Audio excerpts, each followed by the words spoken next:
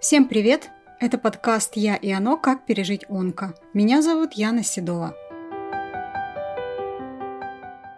Понятие «преждевременное горевание» появилось в онкопсихологии совсем недавно. Хотя само состояние, конечно, и пациентам, и их родным было знакомо и раньше. Это оплакивание потери до того, как она случилась. Нередко преждевременное горевание сопровождается глубоким чувством вины, особенно когда речь идет о паллиативных пациентах, жизнь которых подходит к концу. Какие же эмоциональные и психологические состояния переживает человек во время преждевременного горевания? Как его терапевтируют онкопсихологи и что может помочь выйти из этого состояния? Отвечает на эти и другие вопросы президентка Украинской психоонкологической ассоциации и практикующая онкопсихологиня клиники Лисот Ия Слабинская.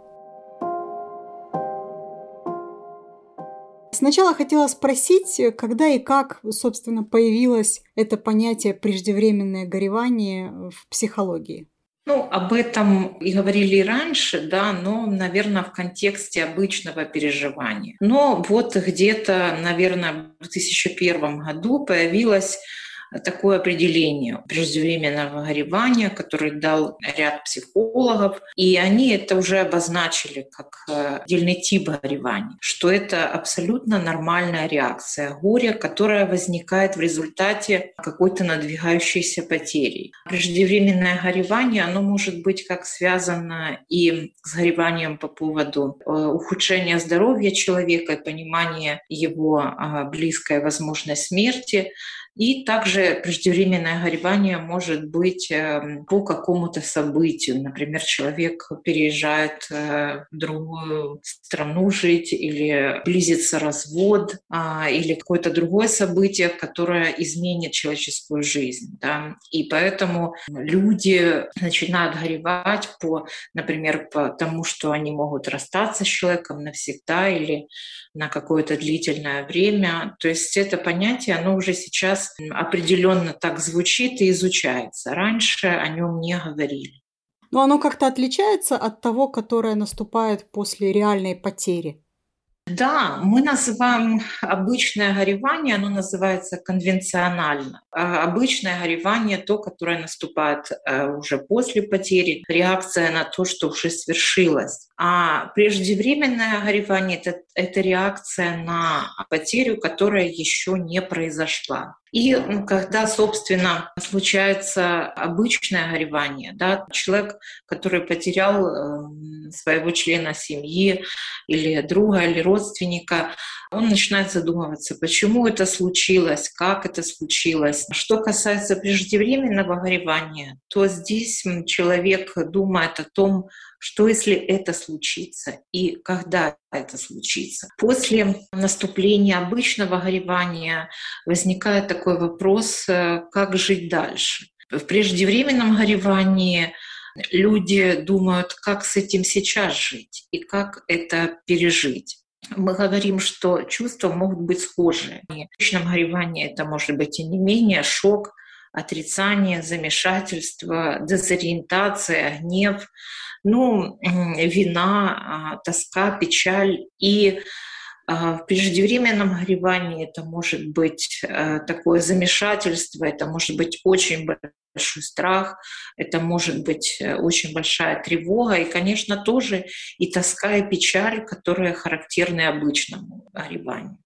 Но можно ли сказать, что это горевание – это такая репетиция настоящего, что ли, горевания? И позволены ли такие вообще формулировки? И какой-то, понятно, есть и вред у этого состояния, да, но есть наверняка и польза. Что это за польза может быть? Да, на самом деле это горевание абсолютно нормальная реакция на предстоящую потерю, и это своего рода такая вот адаптивная реакция, да, которая каким-то образом подготавливает человека к этой предстоящей потере. Мы говорим о том, что горевание, которое наступает еще до потери, оно никак не может защитить от горевания, которое наступит после потери. Потому что многие говорят, я думал, что отплачусь еще до того, как человек умер, скорблю, а потом мне будет легче. На самом деле после потерь наступает настоящее горевание, и поэтому оно не имеет такой защитной функции. Но преждевременное горевание, оно может дать членам семьи свои такие выводы. Оно может дать большую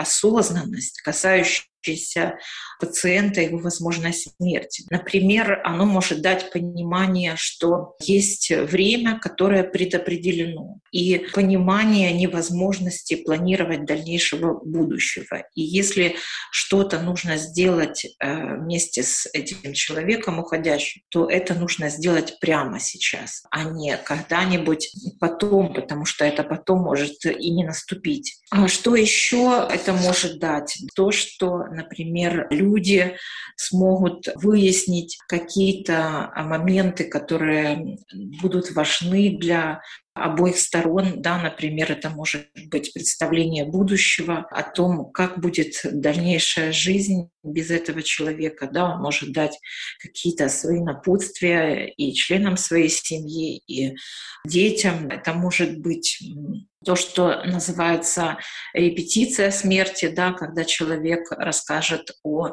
том, как он хочет быть похоронен, какие ритуалы он бы хотел, чтобы были произведены после его смерти, да, в чем он может быть одет, такие вещи, которые, скажем, важны для него, да, и которых могли члены семьи его не знать. Это может дать и членам семьи возможность побыть больше с этим человеком, набыться с ним, использовать осознанно уже каждую минуту. Часто такие периоды, когда люди понимают, что человек уходит, уже не до каких-то конфликтов, какие-то ссоры или недомолвки, они сейчас абсолютно неуместны. Мы такие примеры знаем. Люди узнавали, что человек уходящий, приходили друзья, которые раньше там поссорились, да, или любящие люди, которые расставались на какое-то время. Знаете, я недавно буквально читала в Фейсбуке историю о том, что муж и жена развелись и 40 лет жили отдельно. Потом, когда муж позвонил своей бывшей жене и рассказал о том, что его дни сочтены, она тоже была не замужем, и она все бросила и переехала к нему, и была с ним до последних его дней. То есть вот такая история, это как раз, знаете... Да, удивительно. Да, это как раз и нам говорит, да, что это время очень ценное, но может быть ценно абсолютно для всех, кто находится в этой ситуации. А можно ли сказать, что у преждевременного горевания есть какие-то стадии? И как их пациент или родственники, как они могут понять, какие этапы они проходят? Да, определенно есть стадии. Эти стадии, они прописаны, и психологи, ученые из Рочестерского медицинского центра, они определили эти стадии, да, и они абсолютно не имеют ничего общего с стадиями принятия смертельного заболевания Кюблер-Росс. И это первая стадия, которая называется неизбежность смерти, то есть человек и его родственники, они понимают, что смерть неизбежна, лечение основного заболевания уже не ожидается. Ну и понятно, что в такой ситуации могут возникать самые разные тяжелые чувства абсолютно у всех, и у самого пациента, и у его родственников. Но на второй стадии, которая называется усиление переживаний, могут быть такие сожаления о конфликтах, о ссорах с человеком, который умирает, о том, что очень много уже упущено, и этого не наверстаешь. Ну и третья стадия, которую я уже упомянула, это репетиция смерти, да, то есть люди могут оговорить свои похороны, прощания, какие-то другие заботы, которые связаны с тем, что произойдет в то время, когда наступит неминуемая смерть. Ну и четвертая стадия — это представление будущего, когда на этой стадии семья и друзья могут представить себе, какой будет жизнь без любимого человека. Ну и эта фраза может включать в себя размышления о том, что останется позади, что будет впереди. Тот человек, который умирает, может подумать о подобных сценариях, каким бы он хотел видеть будущее для своих детей, для своих семьи. Муж может сказать своей жене, что я бы хотел, чтобы ты была счастлива после моей смерти, я хочу, чтобы ты нашла достойного человека рядом с собой, что там, возможно, бы ты родила детей, да, или какие-то другие такие напутствия, да, которые очень важны и для умирающего человека, и для членов его семьи. Ну да, это наверняка сможет действительно помочь в построении своего будущего. Так тебе вроде как дали разрешение Да. и отпустили. И это очень важно для человека, который остается. А как часто в своей практике ты сталкиваешься вот именно с преждевременным гореванием и как это терапевтируется? Ну, может быть, какие-то основные моменты. На самом деле это очень частая ситуация. С чем мы имеем дело очень часто, это когда люди говорят, вы знаете, я после этой новости о том, что лечение дальше невозможно, дни или месяцы считаны, я не могу себе найти покоя, я не могу ничем заниматься, я не могу работать, я не могу позволить себе какие-то другие дела, кроме заботы об этом человеке. Я не могу расслабиться, я не могу спать, я все время плачу. Об этом на самом деле признается очень много человек. Да? И знаете, у людей возникает такое стыдное чувство о том, что человек еще не умер, а я уже его как бы похоронил. И мне очень стыдно за свои чувства. То, что сейчас вы чувствуете, это абсолютно нормально. Потому что это очень тяжелая ситуация, и не дай бог кому-то ее переживать. Но на самом деле она очень часто встречается, да, просто о ней как-то было не принято раньше говорить, и не было принято называть это вот этим понятием, да, потому что я думаю, что абсолютно каждый человек знает тех, кто встречался с этим преждевременным гореванием или сам преждевременно горевал, и сможет понять то, что чувствует в такой ситуации человек. Как терапевтировать? Первое, то, что мы делаем, да, это нормализуем чувства, потому что человеку кажется, что он сходит с ума, что его чувства абсолютно ненормальны, и он не может с ними совладать. Мы пытаемся рассказать родственникам пациента, как они могут вести себя с самим пациентом. Здесь такие бывают очень интересные моменты. Например, когда врачи сказали пациенту о том, что его лечение дальнейшее бессмысленно, а он хочет дальше лечиться. Возможно, кто-то предлагает ему дальнейшее лечение, и родственники понимают о том, что это лечение дальше невозможно, и они пытаются отговорить пациента, но пациент стоит на своем. И вот здесь могут возникать такие конфликты по этому поводу. Мы всегда на стороне пациента, потому что пациент имеет право бороться, имеет право выбирать путь, да. Но в то же время мы понимаем и родственников. Мы часто выступаем такими медиаторами, то есть людьми, которые находятся между пациентом и родственником, и помогаем им найти какой-то путь, который устроит их обоих. Возможно, это будет какое-то паллиативное лечение. Но также мы настраиваем родственников на то, что нам нужно сейчас держать акцент на самом качестве жизни пациента. Мы, к сожалению, не в состоянии увеличить количество жизни, да, но мы можем улучшить ее качество. Также мы ориентируем родственников быть в центре жизни, а не в центре смерти, да, потому что пациент жив, нужно с ним общаться как живым человеком. Также мы ориентируем родственников на том, что они могут контролировать, и на том, что не поддается контролю. Никто не может сказать пациенту с продвинутой стадией, как он долго проживет. Но всем известно, что его срок значительно сократится, срок его жизни. Поэтому решение, как прожить еще несколько месяцев, и постановка достижимой цели какой-то дате — это один из способов, который очень помогает пациентам. Например, это может быть ориентация на какое-то событие, важное событие, до которого пациент должен дожить. У нас была пациентка, которая говорит: я хочу дожить до того момента, когда родится мой внук. И она себя так настроила, да, и так ее семья поддерживала, что она дожила до этого и даже смогла потрогать его за ручки и за ножки. Это было такое событие, которое дало ей еще возможность и прожить немного. Многие пациенты, например, желают, да, прожить до следующего своего дня рождения или до дня рождения своего сына или до момента свадьбы. А наш инстинкт выживания, он такой, который может настолько быть мощным, да, что будет вытягивать пациента даже из самых каких-то тяжелых физических состояний. Я, кстати, здесь вспомнила историю. Я, конечно, не назову сейчас ни имени этого пациента. По-моему, это в Америке было, когда онкологический был диагноз у человека, и он... Там какая-то сложная была действительно ситуация, и он каждый раз бился об заклад, что он проживет, он должен был прожить довольно немного, что он проживет еще там, например, год.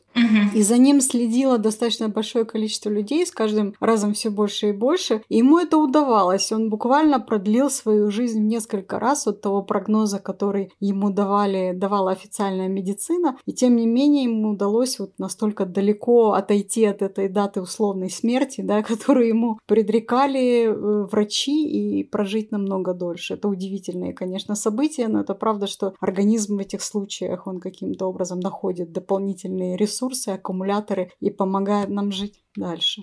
На самом деле это не так редко встречается, поэтому это очень хороший такой вот способ прожить оставшееся время, прожить значимо, иметь какую-то цель, да, которая будет человека вытягивать из этого.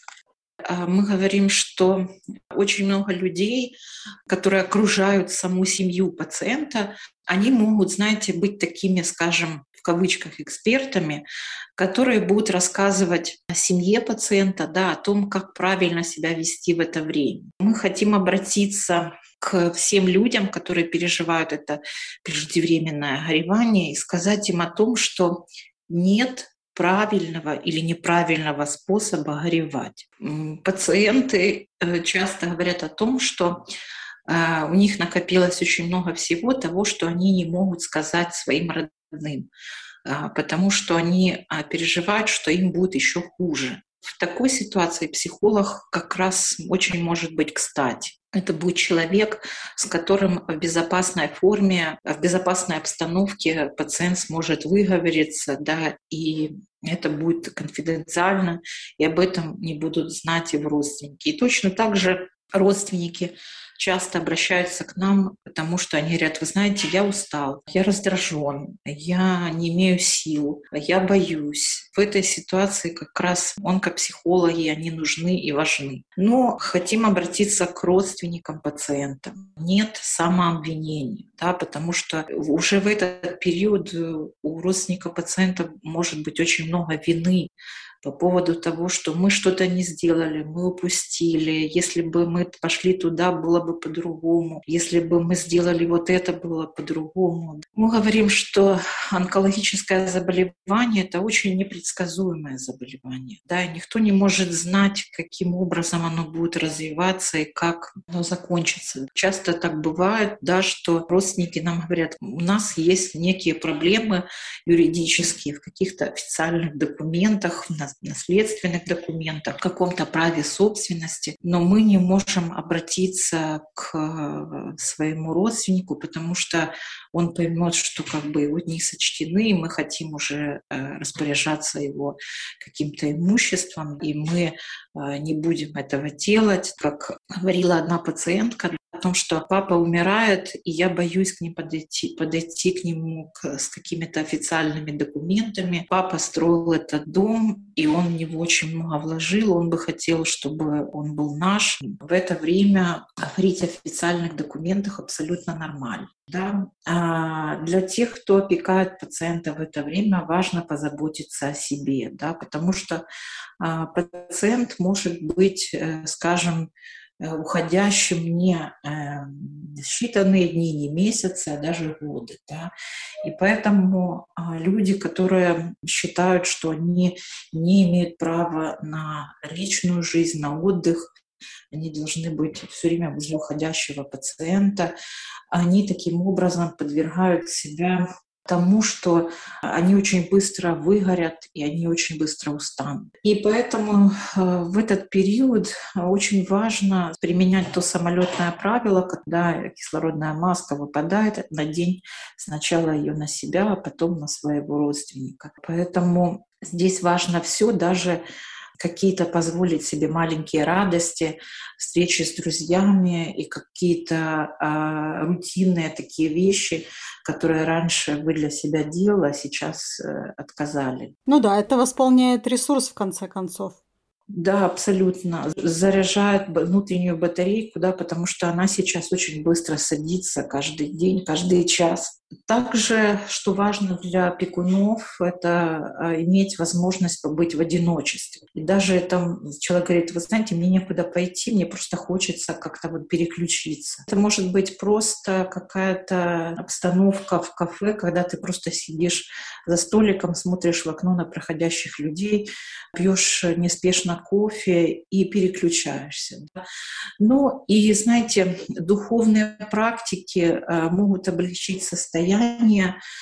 Многие люди, даже те, которые раньше не были заметны, не были религиозные, они в это время могут ходить там, в церковь, в монастырь. Но другим людям это может показаться каким-то странным или навязчивым.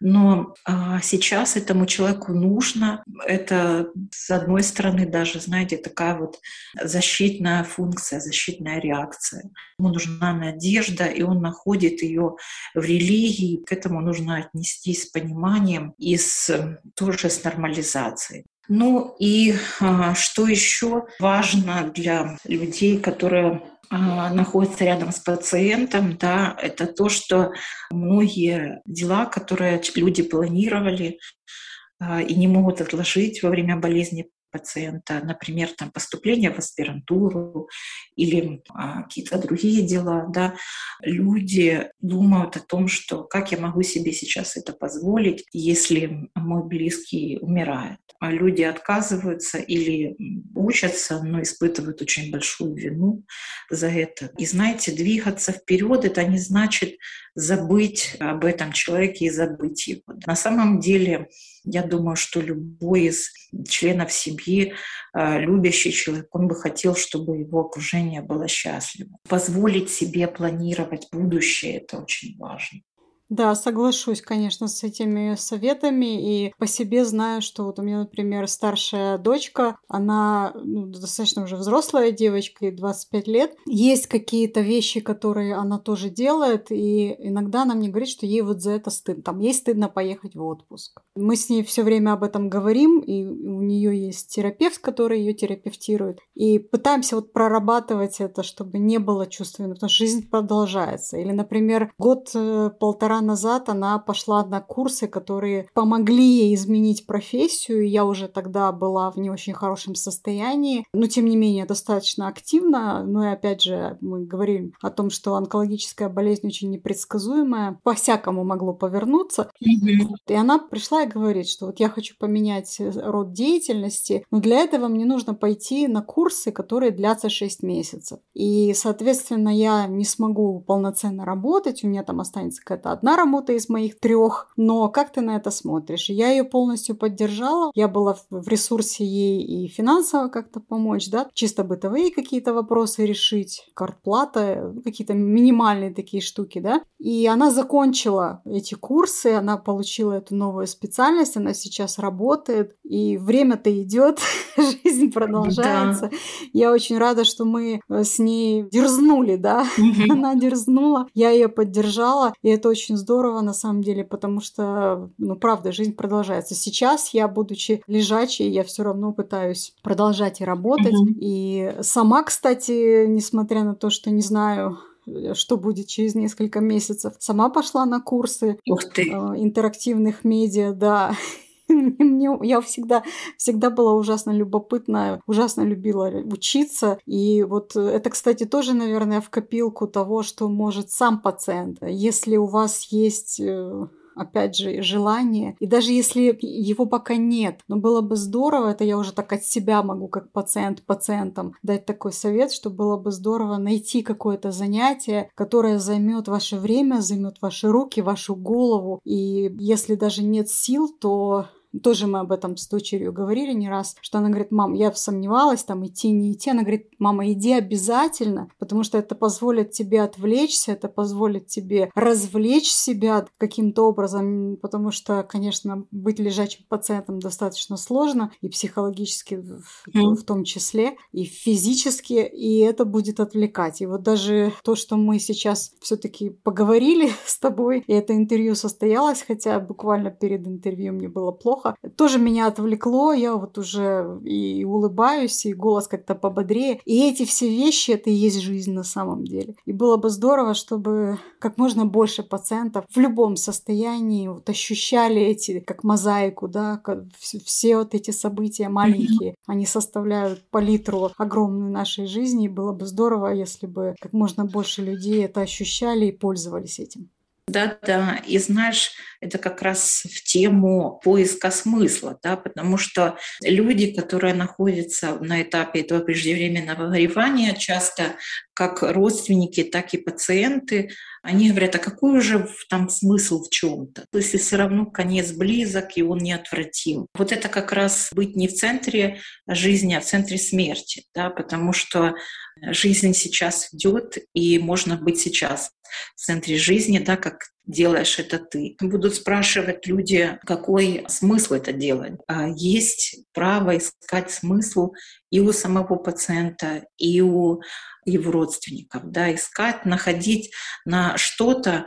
Мы найдем ответы на какие-то вопросы, которые мы задаем.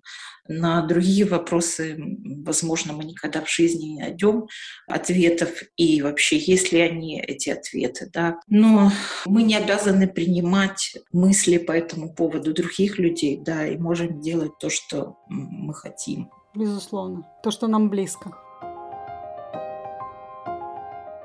Итак, сегодня мы говорили о преждевременном горевании.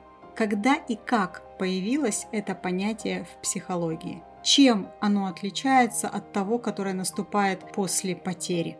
Какие эмоциональные и психологические состояния переживает человек во время такого горевания?